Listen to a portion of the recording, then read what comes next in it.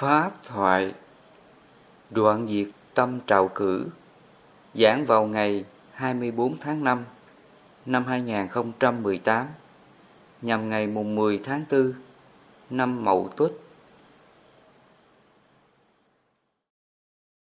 Lúc mình đối duyên tiếp cảnh đó, mình gặp những cái ác pháp, những cái điều bất như ý đến thì nó cũng phiền não. Cái tâm mình nó cũng lo sợ, bất an. Nói chung là những cái trạng thái đó gọi là trạo cử. Trong ngũ truyền cái Phật gọi là trạo cử. Trạo cử nó là một cái dạng tâm lý phiền não mà mình không có xả nó. Nó còn tồn tại trong 3 nơi: thanh, khẩu, ý. Cái tâm thức trạo cử nó tác động 3 nơi. Trạo cử là cái tâm mình nó không có định. Ví dụ như là mình trạo cử cái thân. Ví dụ như cái người mà có cái thói quen là hút thuốc lá đó. Mà khi cái thân này nó quen cái hành động hút thuốc á, và khi mà không có thuốc á, thì cái thân này sao? Cái thân này nó bứt rứt, nó bứt rứt khó chịu lắm. Và cái miệng thì sao? Cái miệng nó cứ thèm, nó thèm cái cảm giác, cái mùi vị thuốc. Và cái ý của nó là nó cứ nghĩ đến là phải hút thuốc, lúc nào cũng nghĩ đến thuốc. Miệng thì nó thèm cảm giác đó, ý thì nó nghĩ đến cái việc mình phải hút thuốc.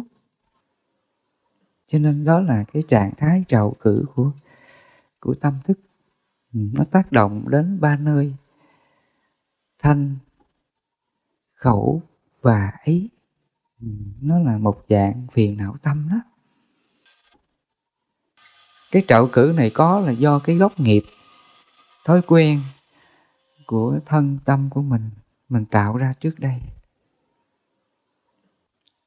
Hoặc là có người trạo cử như là, ví dụ như trước đây họ hay đi tìm các bạn để nói chuyện, đến để mình tâm sự, nói chuyện. Mình cảm thấy nó hoan hỷ, khuây khỏa khi mình gặp bạn mình nói chuyện. Mỗi khi gặp bạn nói chuyện là vui lắm, cảm thấy cởi mở cái lòng mình ra.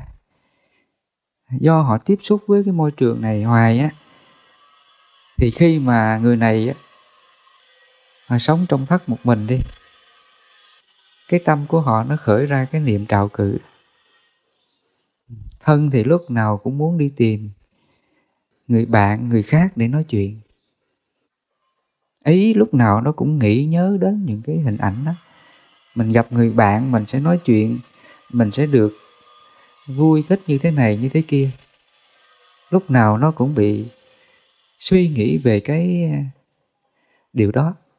Cái đó gọi là trạo cử đó. Nó là một trạng thái nghiệp tâm thức. Nó tác động 3 nơi: thanh, khẩu và ý của ta hết.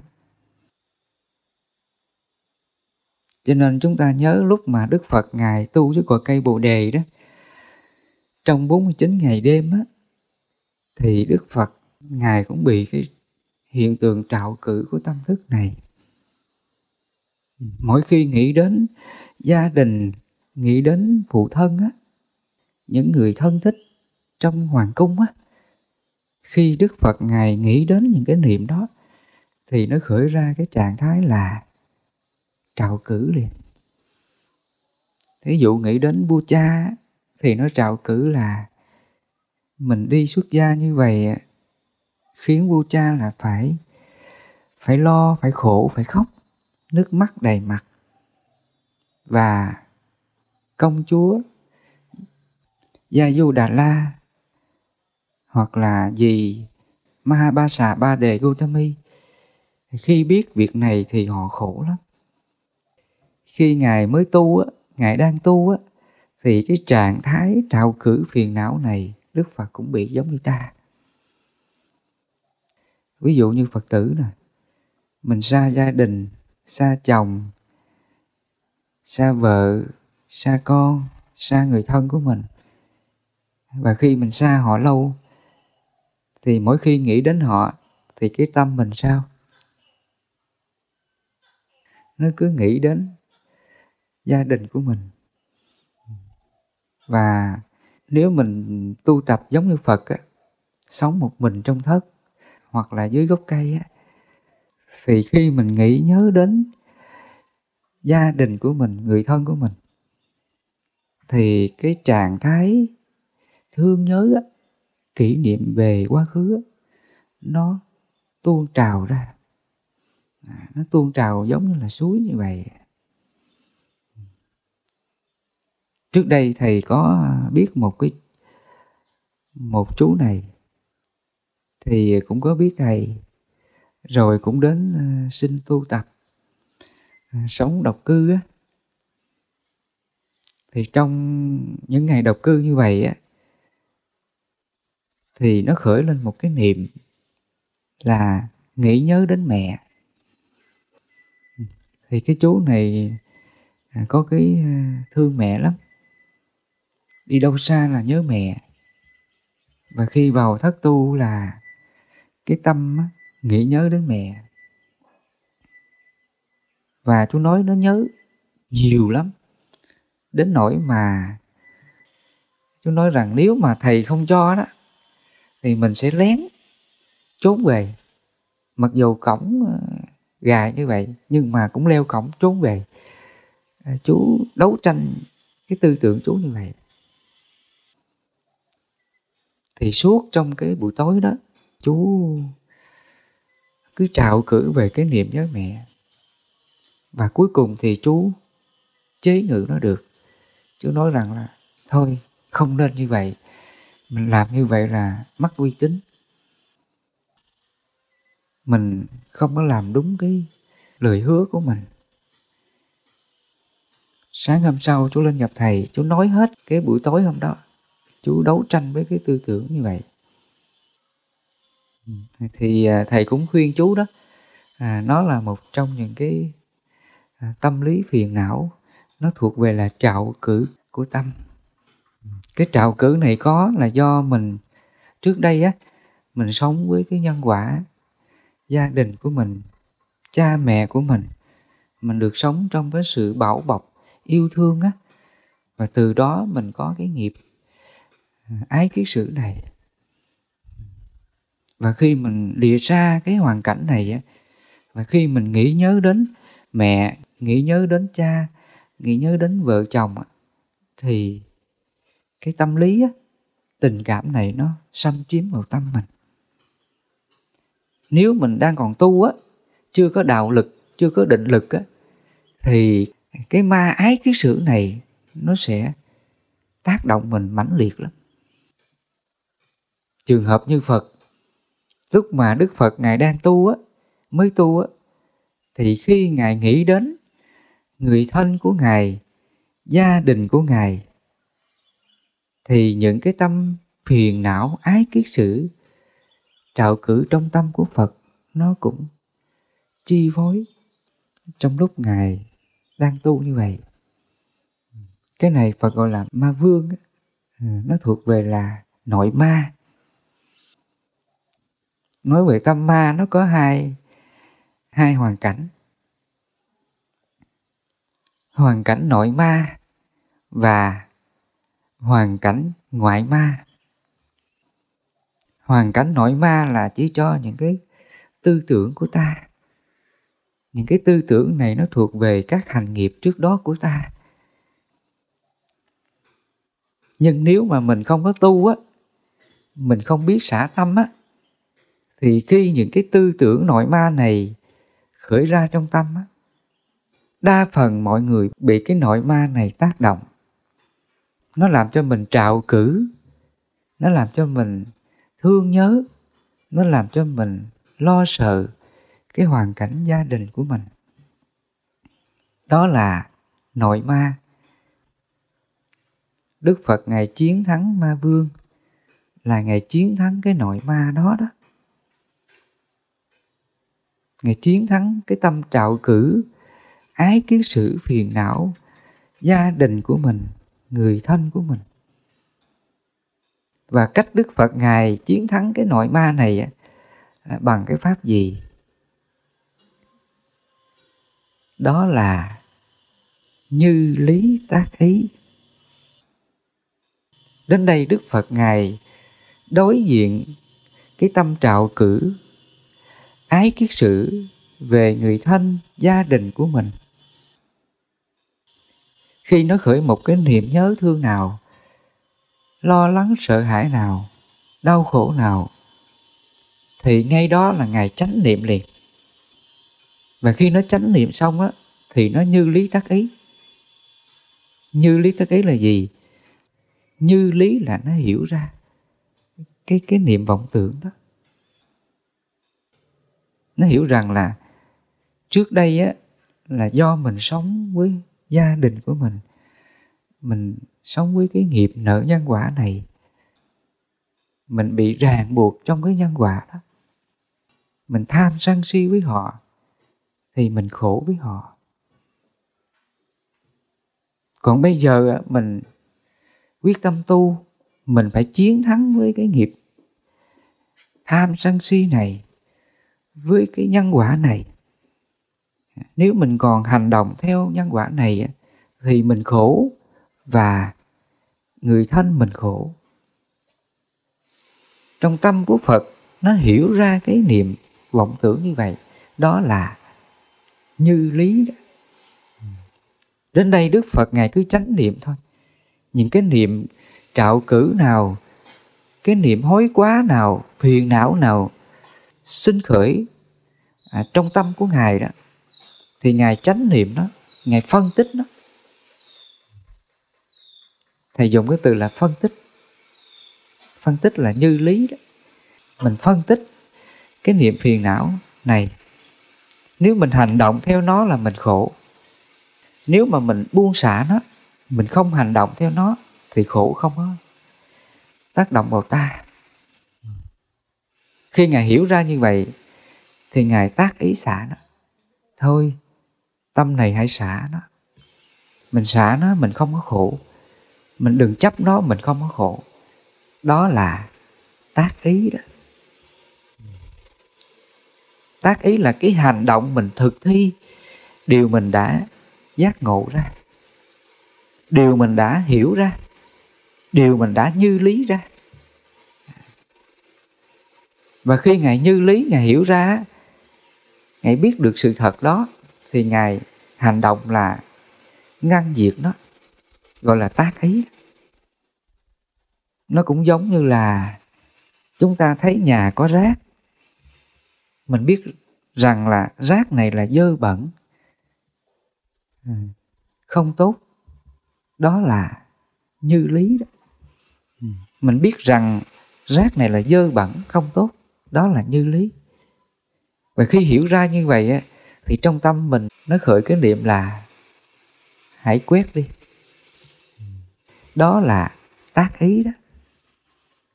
Tác ý là cái hành động mình thực thi điều mình đã giác ngộ ra, điều mình đã như lý ra. Nó như lý rằng là rác này là dơ bẩn, không tốt, mình hãy quét nó đi. Và khi hiểu ra như vậy thì nó có hành động là lấy chổi quét cái nhà. Cái hành động mình thực thi lấy chổi quét nhà, đó là tác ý. Tác ý nó là pháp hướng, nó là cái câu hướng để mình hướng đến tịnh chỉ, đoạn diệt cái việc xấu đó. Mình ngăn trừ cái tâm phiền não trong lòng của mình. Thì cũng vậy, khi mà Đức Phật Ngài như lý, Ngài hiểu rằng nếu mà mình còn chấp giữ cái niệm phiền não vọng tưởng, mình còn hành động theo nó, thì mình khổ. Cái tâm này nó làm mình khổ. Khi Ngài phân tích, Ngài như lý ra cái ý nghĩa đó, thì Ngài nói rằng là thôi, tâm này hãy xả, tâm này hãy buông xuống đi, không nên chấp giữ cái niệm phiền não này. Và khi Ngài tác ý hướng tâm đến xả cái niệm vọng tưởng, ái cái sự nghĩ đến người thân, nghĩ đến gia đình,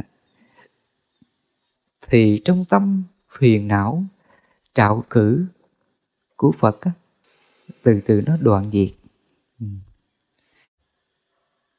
Cho nên Ngài tinh tấn tu cái pháp như lý tác ý này trong suốt 49 ngày đêm, thì những phiền não tham sân hung trầm trạo cử và nghi từ từ nó đoạn diệt.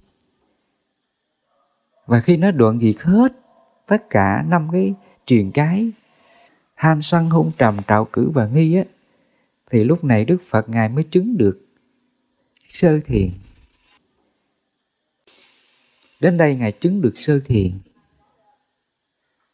Trong cái quả sơ thiền nó có 5 cái quả: tầm, tứ, hỷ lạc và nhất tâm. Tầm tứ là gì? Chỉ cho là tri kiến giải thoát của Phật. Đến đây là 5 cái triền cái đó. Tham, sân, hung trầm, trạo cử và nghi nó đoạn diệt. Thì những cái niệm gì trong tâm của Phật nó đều có chánh tri kiến hết. Đến đây là trí tuệ Ngài tự nó phát triển ra, tự nó hiện ra trong tâm của Phật. Nó không còn bị cái tâm si mê, vô minh tà kiến, nghi hoặc che mờ nữa. Đến đây là trong tâm thức của Phật mọi điều gì nó hiểu ra một cách rành mạch, thông suốt, mà không tự ai dạy mình. Đó là tầm tứ đó. Đức Phật chứng được cái tầm tứ này, tự mình chứng ngộ, tự mình chứng đắc. Và sự chứng đắc này không ai dạy cho Đức Phật. Tự Ngài tìm ra con đường tu tập, chấm dứt mọi đau khổ phiền não Đức Phật. Đến đây là ma vương nội ma đó, trong tâm của Phật là biến mất sạch hết. Hồi nãy Thầy nói về cái tâm ma nó có 2 phần: nội ma và ngoại ma. Nội ma là những cái tư tưởng trong tâm thức của ta, nó thuộc về là ngũ triền cái: tham sân hung trầm trạo cử và nghi. Những cái này do mình huân tập những cái nghiệp này trước đó, nó ở trong tâm thức của mình. Và khi mình sống một mình thì những cái tư tưởng tâm thức này nó khởi ra, nó làm cho mình trạo cử, lo lắng, sợ hãi, bất an. Đó là nội ma. Còn ngoại ma đó chỉ cho là những cái nghịch cảnh, hoàn cảnh xấu đến, mà sáu canh mắt, tai, mũi, miệng, thanh ý. Mình tiếp xúc với sáu trần: sắc, thinh, hương, vị, xúc, pháp. Và sáu căn này nó nhận biết ra sáu trần đó, gọi là sáu thức: nhãn thức, nhị thức, tỷ thức, thiệt thức, thanh thức và ý thức. Và khi có sáu thức này nếu mà trong cái tâm mình nó còn cái nội ma đó, nó còn cái tâm ma đó, tham sân si mạn nghi thì sáu thức này sao? Sáu thức này là sinh ra phiền não. Nó khởi cái niệm là khó chịu, bực dọc, hờn giận cái người, chê mình cái người, chửi mình, la mình. Lúc mà mình hờn giận bực dọc, đó là ma đó. Cái tao nói gọi là phiền não, nó thuộc về là ma vương đó, ma quân đó nha. Cái này nó là ngoại ma. Sáu căn mình tiếp xúc sáu trần, sáu thức này sinh ra phiền não, đó là ngoại ma. Và bây giờ cái cảnh người này chơi mình không còn nữa, họ đi mất đi. Và thỉnh thoảng lâu lâu trong tâm tưởng mình á, trong cái tưởng thức mình á, nó vọng tưởng những cái hình ảnh đó. Nó nhớ lại cái cảnh ngày hôm qua người này chê mình, chửi mình. Và khi cái vọng tưởng mình nó nhớ lại cái cảnh đó, và nếu trong tâm mình nó còn cái nghiệp tham sân si á, thì sao? Nó tiếp tục buồn khổ, hờn giận trách móc cái người hôm qua chê mình. Cái đó Phật gọi là nội ma. Nội ma là các tư tưởng trong tâm thức của mình. Nó tự dằn vặt, tự đấu tranh, phiền não đau khổ trong lòng của mình, những cái điều xấu đã qua. Đó là nội ma. Như trường hợp Đức Phật á, Ngài chiến thắng nội ma là Ngài chiến thắng với cái tư tưởng phiền não trong tâm của Ngài. Còn chúng ta, mình không có sống độc cư trong thất một mình như Phật. Hàng ngày mình đối duyên tiếp cận, sống chung đụng với mọi người. Mình sống với chồng, với vợ, với con, với người thân của mình. Lúc họ thương mình, lúc họ ghét mình. Thương đó là mình ưa thích tham chấp, ghét thì mình đau khổ hờn giận, oán hận, vân vân. Mình sống với cái tâm thương ghét, hỉ nộ ái ố này, đó là ngoại ma đó. Hàng ngày mình sống trong cái tâm phiền não thương ghét đó. Khi người ta thương đó, thì mình ưa thích, vui mừng. Khi người ta ghét mình thì mình đau khổ. Mình sống với cái trạng thái thương ghét ấy, với hoàn cảnh xung quanh mình đó. Đó là ngoại ma. Trong tâm mình nó còn thương ghét cái hoàn cảnh xung quanh mình, đó là mình đang sống trong ma. Mình đang sống trong cái nghiệp phiền não, ngũ triền cái, tham sân si mạn nghi của mình. Mình còn tranh luận hơn thua, đúng sai phải trái, tốt xấu, thương ghét, được mất, vân vân. Thì đó là mình đang sống trong ma. Mình là thuộc hạ của ma, mà chính mình cũng là ma luôn. Chính mình là ma. Cái nghiệp tham sân si mình là ma. Mình hành động theo cái niệm ma đó, mình là thuộc hạ của ma. Ma túm đầu mình, ma sai khiến mình. Nó bảo mình giận là giận, nó bảo mình vui là vui, nó bảo mình khóc là khóc, nó bảo mình cười là cười. Đó là thế giới của ma vương đó. Con người mà sống trong cái nghiệp này thì mình đang sống trong ma là như vậy. Còn chúng ta thấy như Phật, Ngài chiến thắng ma vương rồi. Mà Ngài chiến thắng ma vương á, từ trong nội tâm của Ngài, gọi là nội ma. Và Ngài chiến thắng ma vương từ ngoại tâm của Ngài, chỉ cho là 6 canh, duyên 6 trần, sắc thanh thương vị xúc pháp. Dù cho người này có xúc phạm Ngài, chửi mắng Ngài, thậm chí là giết hại Ngài, nhưng mà trong tâm của Phật, Ngài có hờn giận, đau khổ, thương ghét cái hoàn cảnh ấy xảy ra không? Không còn, phải không? Chúng ta thấy trường hợp như Phật, cuộc đời của Ngài sóng gió, chập trùng, đủ thứ cái hoàn cảnh sóng gió đến.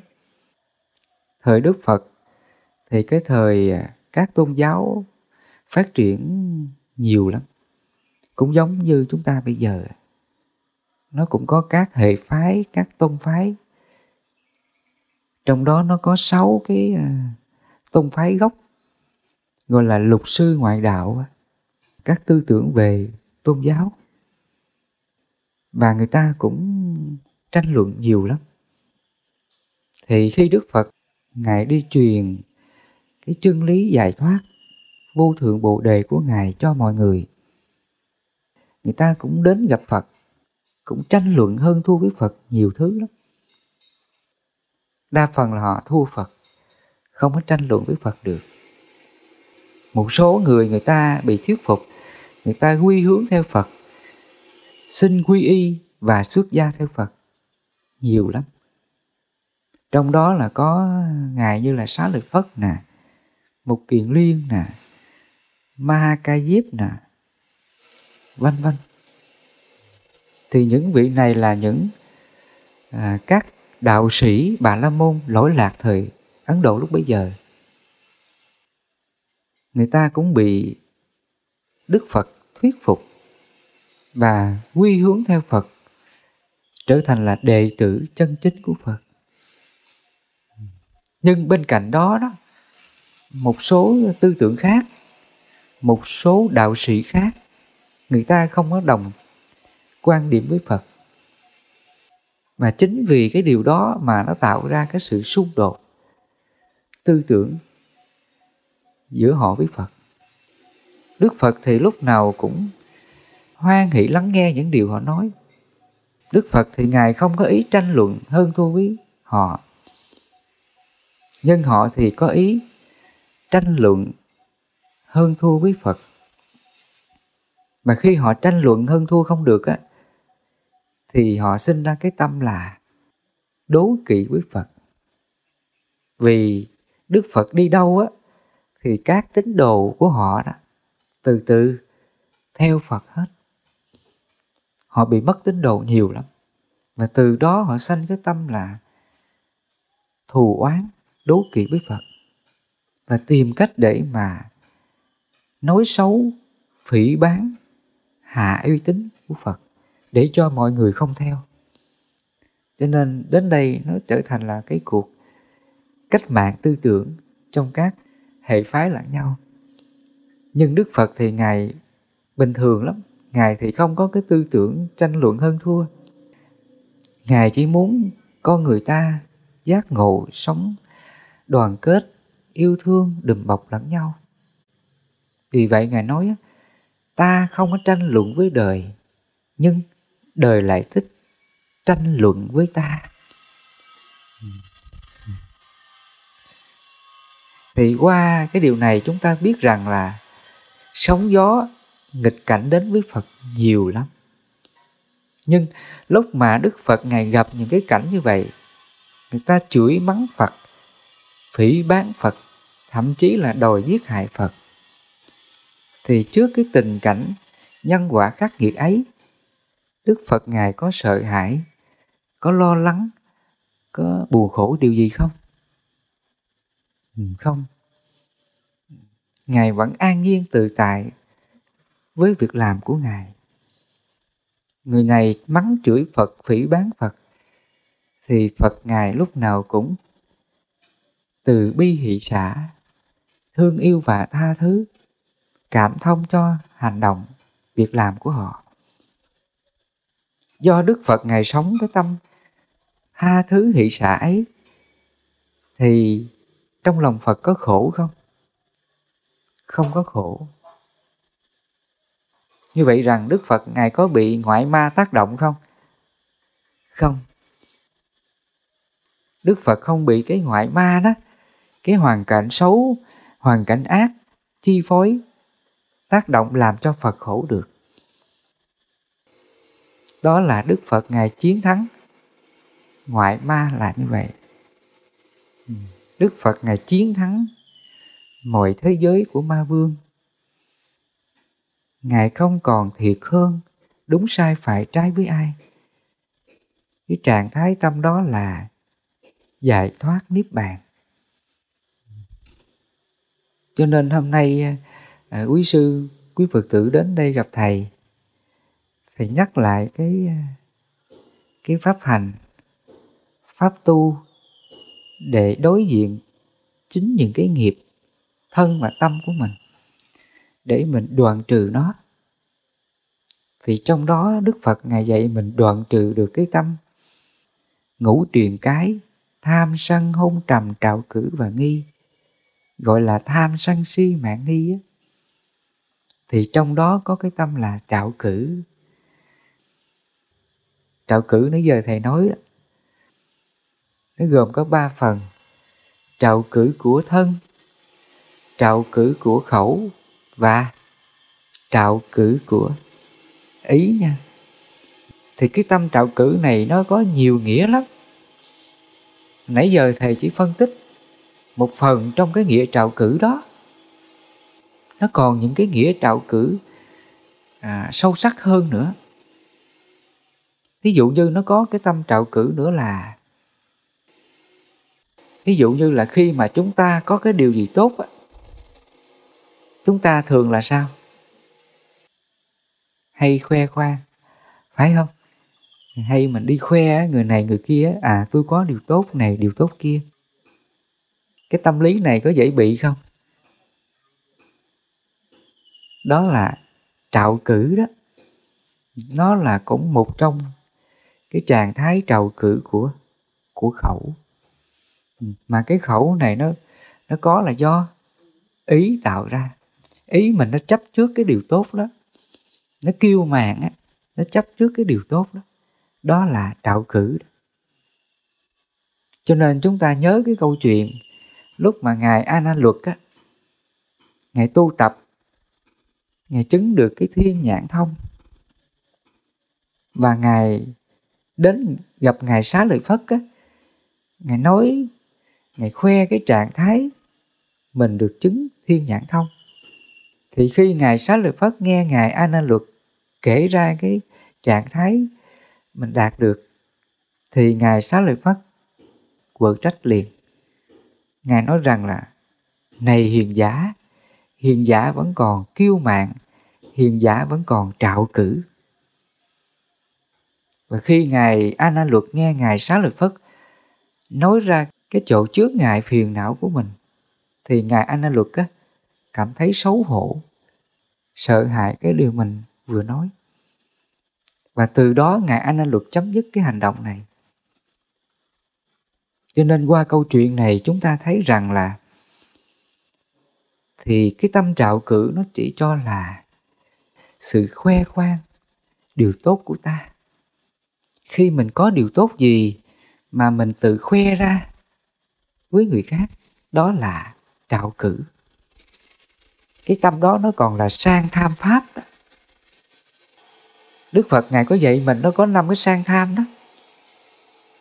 Thứ nhất là sang tham trú xứ, thứ hai là sang tham gia đình, thứ ba là sang tham lợi dưỡng, thứ tư là sang tham tán thán, thích người ta khen đó, được người ta khen đó.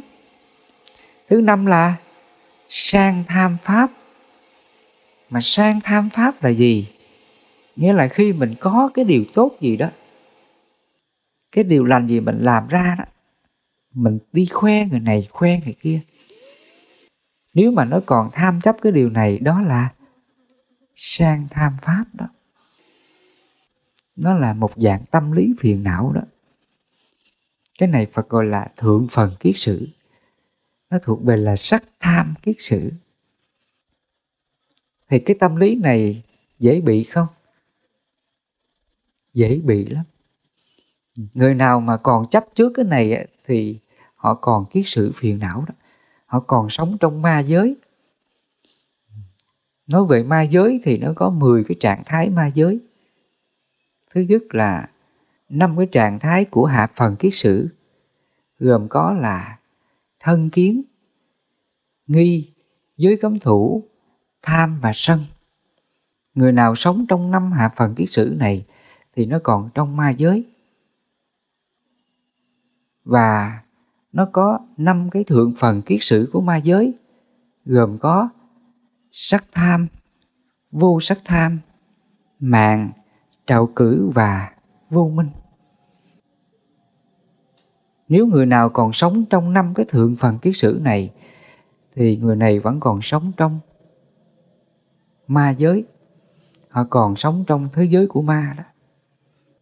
Thí dụ thầy vừa nói, khi mình có cái điều tốt gì đó, mình hay ỷ lại, khoe khoang người này người kia đó, thì người này còn sống trong ma giới hết. Cho nên đến đây Phật dạy mình phải xả nó. 5 hạ phần kiết sử: thân kiến, nghi, giới cấm thủ, tham và sân. 5 thượng phần kiết sử: sắc tham, vô sắc tham, mạng, trạo cử và vô minh.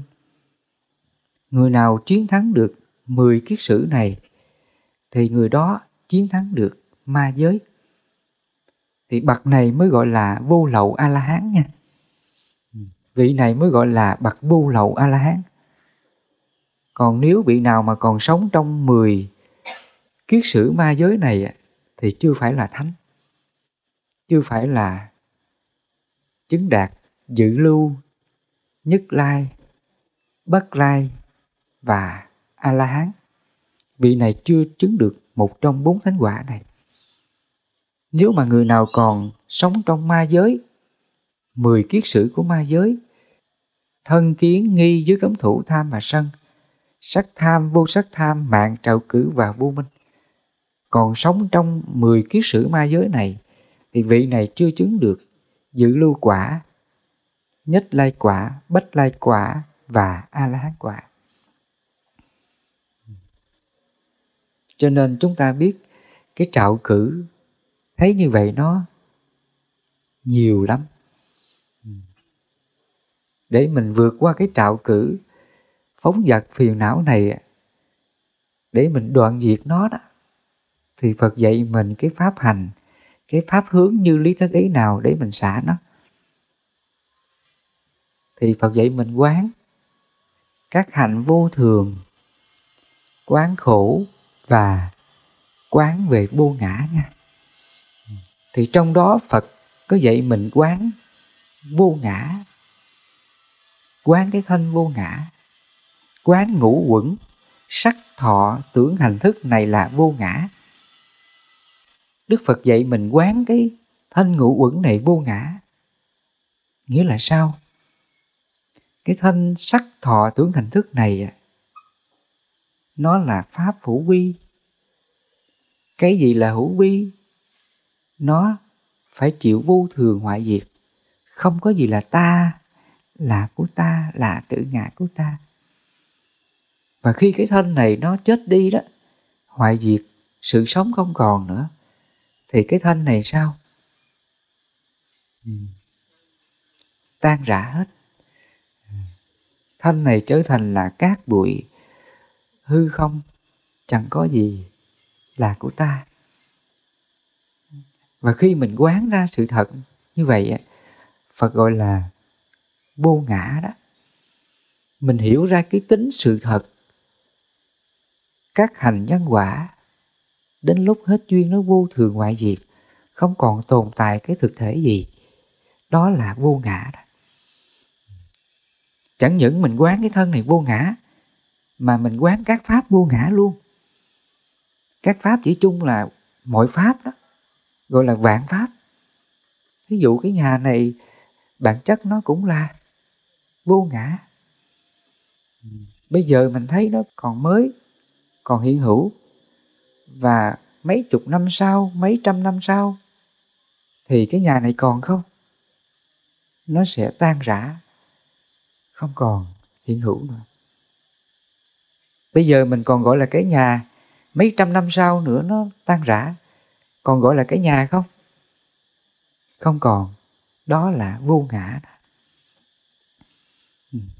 Thì tất cả vạn pháp, những gì mà chúng ta quan sát bằng mắt thấy tai nghe, mình biết được, thì vạn pháp này đều là trở thành vô ngã hết. Đất đá cây cối sông ngòi, mọi vạn pháp, mọi pháp đều là vô ngã hết. Cái thân chúng ta cũng vô ngã, người thân gia đình của ta cũng vô ngã, tài sản đất đai ruộng vườn, công danh sự nghiệp của ta, đến lúc nó cũng vô ngã hết. Không có gì là tồn tại mãi mãi. Và khi mình quán ra cái sự vô ngã như vậy á, thì cái tâm mà chấp trước những gì mình đang có, như là thân này của tôi, bệnh này của tôi, lạc này của tôi, khổ này của tôi, nó còn chấp không? Không còn nữa.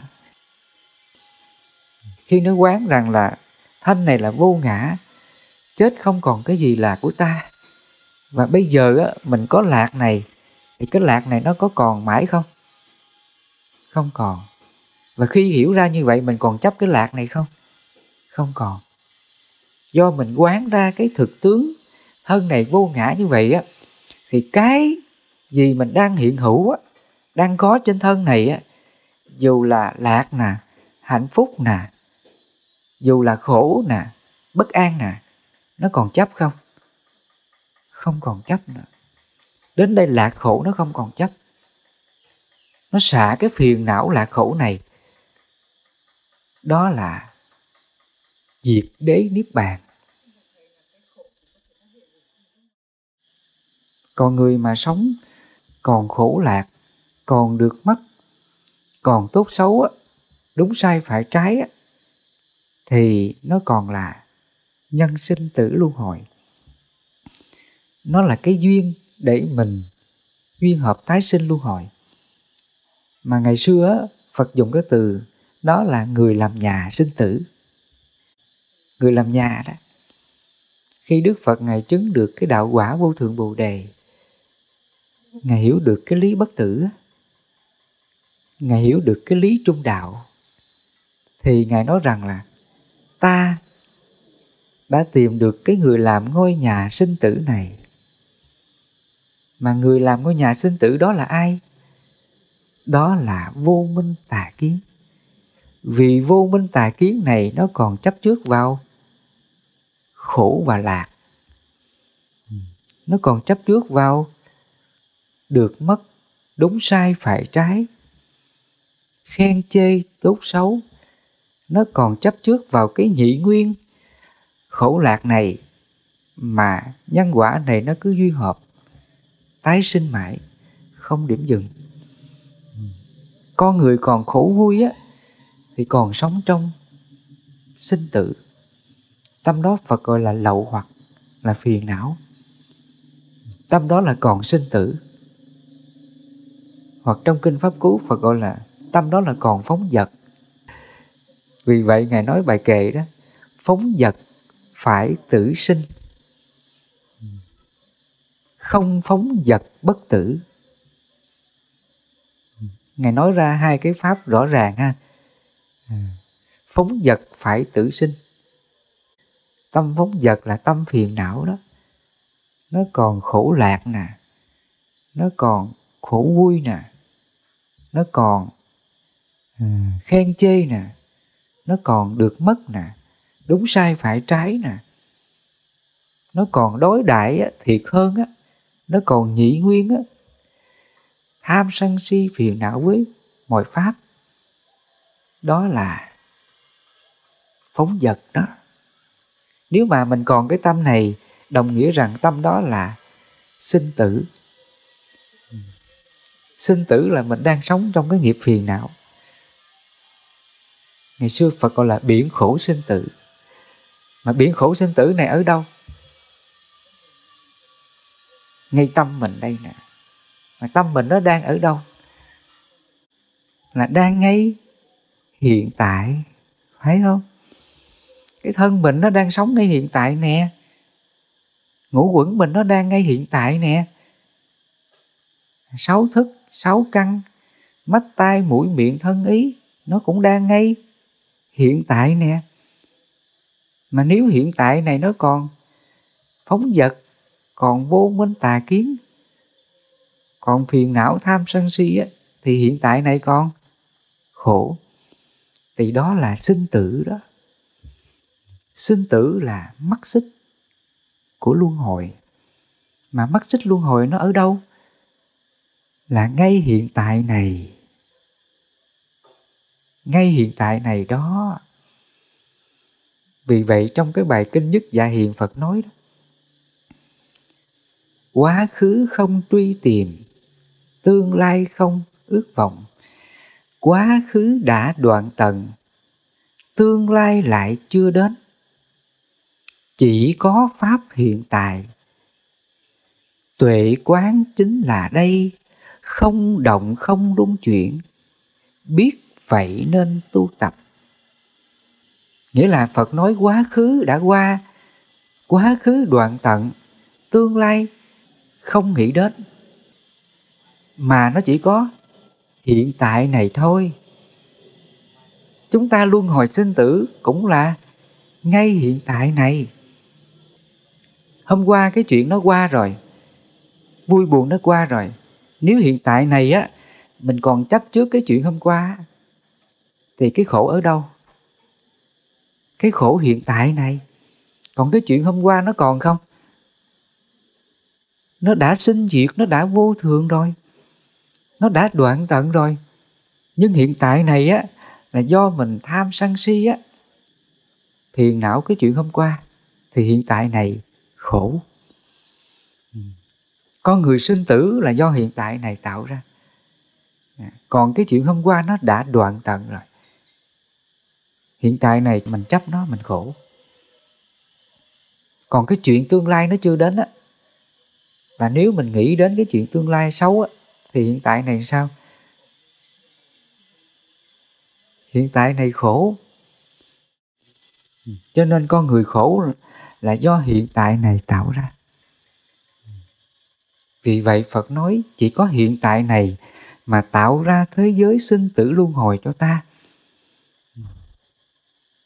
Và nếu hiện tại này mình chấm dứt nó, mình đoạn diệt nó, cái chuyện xấu tốt gì xảy ra thì mình xả nó hết, mình vô ngã nó hết. Mình không có chấp trước nó, không có tham sân si phiền não nó, thì hiện tại này là giải thoát niết bàn. Cái chân lý bất tử á, cứu cánh giải thoát là ngay hiện tại này. Ngay hiện tại này mình buông xuống sạch hết, không còn thiệt hơn đúng sai phải trái, không còn tốt xấu, không còn được mất. Mình sống cái pháp trung đạo bất tử giải thoát này, thì hiện tại này không còn sinh tử nữa. Cái mắc xích á, tạo nên cái nhân quả sinh tử nhiều đời nhiều kiếp, ngay hiện tại này sụp đổ sạch. Vì vậy Phật nói ta tìm được cái người làm ngôi nhà sinh tử. Khi ta biết được như vậy, ta ra lệnh không cho làm nữa. Người này không làm nhà nữa. Mà người không xây nhà là gì? Ví dụ tai mình vừa nghe người ta chửi mình thì nó chánh kiến liền. Thôi đó là nhân quả của mình. Tâm này hãy hỷ xả đi, tha thứ đi. Thì khi mình có chánh kiến như vậy, mình tác ý xả như vậy, thì tâm mình nó còn phiền não cái nhân quả đó không? Không còn. Thì cái hành động ấy gọi là không xây nhà. Mình không còn tạo cái nghiệp hành nào trên 3 nơi thân, khẩu, ý á, thì ngay hiện tại đó là không còn xây nhà. Hành động xây nhà chấm dứt, thì ngay hiện tại đó Phật nói thế giới sinh tử luân hồi đoạn diệt, chấm dứt sạch là như vậy. Cho nên cuối cùng người nào mà chiến thắng được cái tâm trạo cử, cái tâm phóng dật, phiền não, đau khổ, tham sân si trong lòng của mình, thì người đó không còn xây nhà, người đó không còn tạo cái nhân quả sinh tử luân hồi. Nếu mà chúng ta tu tập giải thoát giống như Phật như vậy, chấm dứt mọi phiền não triền cái, tham sân si mạn nghi trong lòng của mình, thì ngay hiện tại đó mình không còn xây nhà nữa, mình không còn tạo cái nghiệp luân hồi sinh tử nào cho cái thân tương lai nữa. Vì vậy Phật nói không phóng dật bất tử. Tâm không phóng dật là tâm không có phiền não, tham sân si mạn nghi, đúng sai phải trái, thiệt hơn, khen chê, khổ lạc, vân vân. Mình sống thanh tịnh, bất động hết, thì tâm đó là giải thoát niết bàn. Và khi hiểu ra điều này thì từ nay mình tu ở đâu? Tu ngay hiện tại, chánh niệm tỉnh giác nha. Vì vậy Phật nói là Pháp ta thiết thực hiện tại, không có thời gian đến để mà thấy, có quả tức thời là như vậy. Cái chân lý niết bàn này không có chờ thời gian mình tìm, nó tức thời ngay hiện tại này. Khi mình xả một niệm phiền não thì ngay đó là niết bàn liền. Khi biết như vậy thì mình tu ngay cái niệm phiền não đó, mình đoạn diệt phiền não, ngay đó là niết bàn. Vì vậy trong kinh phát triển sau này có câu nói đó, phiền não tức là bồ đề.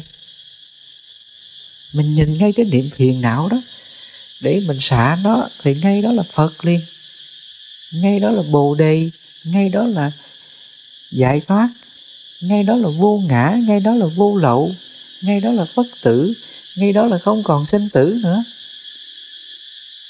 Cũng là ngay cái hiện tại đó. Nó thiết thực như vậy đó. Cái pháp thiết thực này Phật nói giống như là lưỡi với vị canh. Khi mình cho muỗng canh vào miệng á, thì sao? Cảm giác liền, tức khắc. Thì người chứng được pháp thiết thực hiện tại của Phật cũng vậy.